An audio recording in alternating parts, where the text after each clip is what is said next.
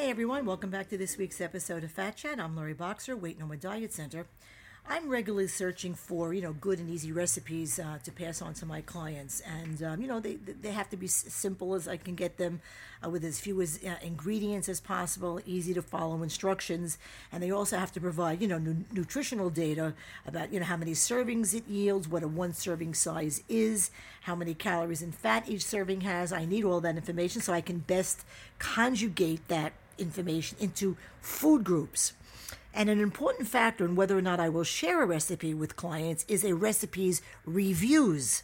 And it grinds my gears, so to speak, when I see, snarky comments on a recipe or a negative review by someone who will write words, to the effect of, quote, I followed it exactly, but I replaced sour cream with yogurt.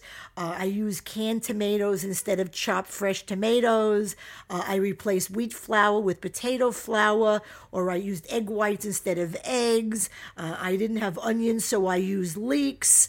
Instead of milk, I used applesauce. I used a wooden spoon and a bowl instead of an electronic mixer.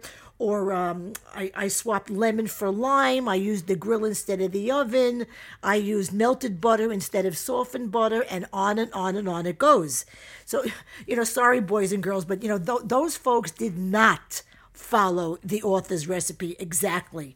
With their very first change, they owned it. It was their recipe. It wasn't the author's recipe. They failed the recipe. The recipe didn't fail them.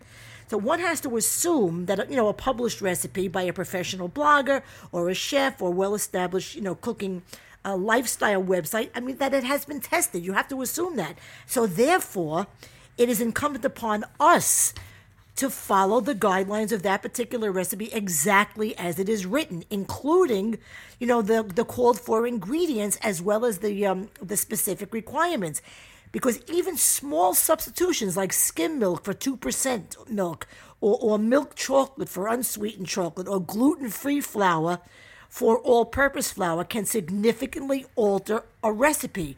If the recipe's author says to spoon and level the flour, for example, don't use your own personal method of dipping and shaking, or else you're going to, pack too much flour into the cup. And if an ingredient should be at room temperature, don't use it straight out of the refrigerator. Again, following the author's recipe means doing the author's recipe. Okay, so what does this have to do with weight loss? And specifically with following my recipe exactly and doing my program exactly. Number one, if you're following my recipe and doing my program, you are, one, planning your daily menus for 2 to 3 days at a time exactly as I showed you at the outset when you came in for the first basic lifestyle explanation. So here's my recipe for that. Date the top of the day's column or the top of the page in your notebook. Using the numbers in the left-hand margin of the weekly menu planner as your guide, as I showed you when we first planned your first menu together. You plan dinner first, then your evening snack, then breakfast, then lunch, and then your mid-morning and afternoon snacks. You write one item at a time with specificity, measurements, and food item, and you tally as you go, so you can keep an accurate running record of what you've planned thus far, and can easily see how much more you have to go.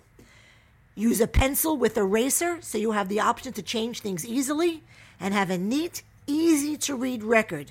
If you're scrambling in the morning to plan the day, if you're using pen because you're so sure that the entire day will be planned perfectly without any need for tweaking as you go along, and then crossing out and using whiteout and rewriting, if you're planning an entire day and then going back to try and add everything up in the totals box, if you're subbing protein and or fruit for 4 ounces of chicken and or 1 apple, you're not doing my program. Number 2, weighing your proteins. Use a countertop food scale. An inexpensive mechanical scale is just fine, and they go into the dishwasher, unlike a digital.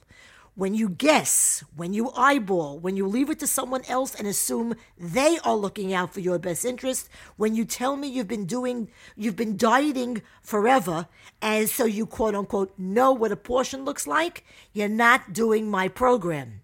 Number 3, measuring your vegetables. Use measuring cups and spoons.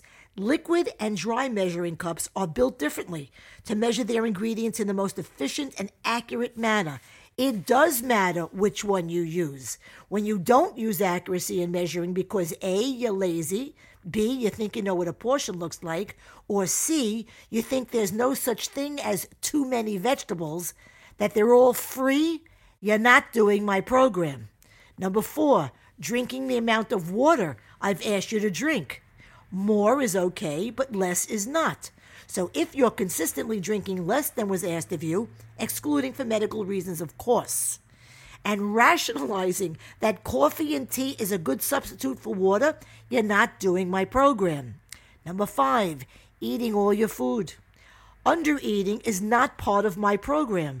So when you're not weighing and measuring, chances are you are undereating. And when you skip meals and snacks, you are definitely undereating. In either scenario, folks, you're not doing my program. Number 6, having 2 to 3 visits with us a week. Accountability. Reporting in at least twice a week. Responsibility. Making your visits a priority in your schedule. Commitment. Making appointments that you intend to keep. When you consistently break appointments after a bad weekend, when you pull a no-show, when you often call or email because you're not sure what time your appointment is because you didn't deem it important enough to put it in your calendar, choosing instead to say, don't worry, I'll remember, I keep all my appointments in my head, you're not doing my program. So here's the bottom line, folks. When it comes to a recipe, if you sub an ingredient or more than one, alter the proportions, or use your own technique or some other variation in form or setting, and the recipe doesn't work out for you, it's your fault. Got it? And when it comes to this program, if you cherry pick the parts that you want to do versus those you don't, when you substitute some of the tools that I want you to use in favor of your own or omit them altogether, when you weigh and measure half-assed because you think you know it all, or use your own technique entirely and you don't have weight loss as often as consistently as you want, it's your fault. Got it? Obstinate people refuse to follow recipes as written. They want to improve the recipe. They want to experiment with the recipe. They make stuff up as they go along. Those who want a successful outcome follow the recipe exactly. No substitutions, no alterations. Anything other than what I am asking you to do in the manner that we are showing you how to do it is your program, not mine. Got it? And that's my Fat Chat for the week. Please visit LoriBoxer.com to read blogs, listen to podcasts, get info about programs, services, and fees, answers to frequently asked questions, and follow me on my social sites. Until next time, I'm Lori Boxer, Weight No More Diet Center, and remember, nothing tastes as good as being slim feels.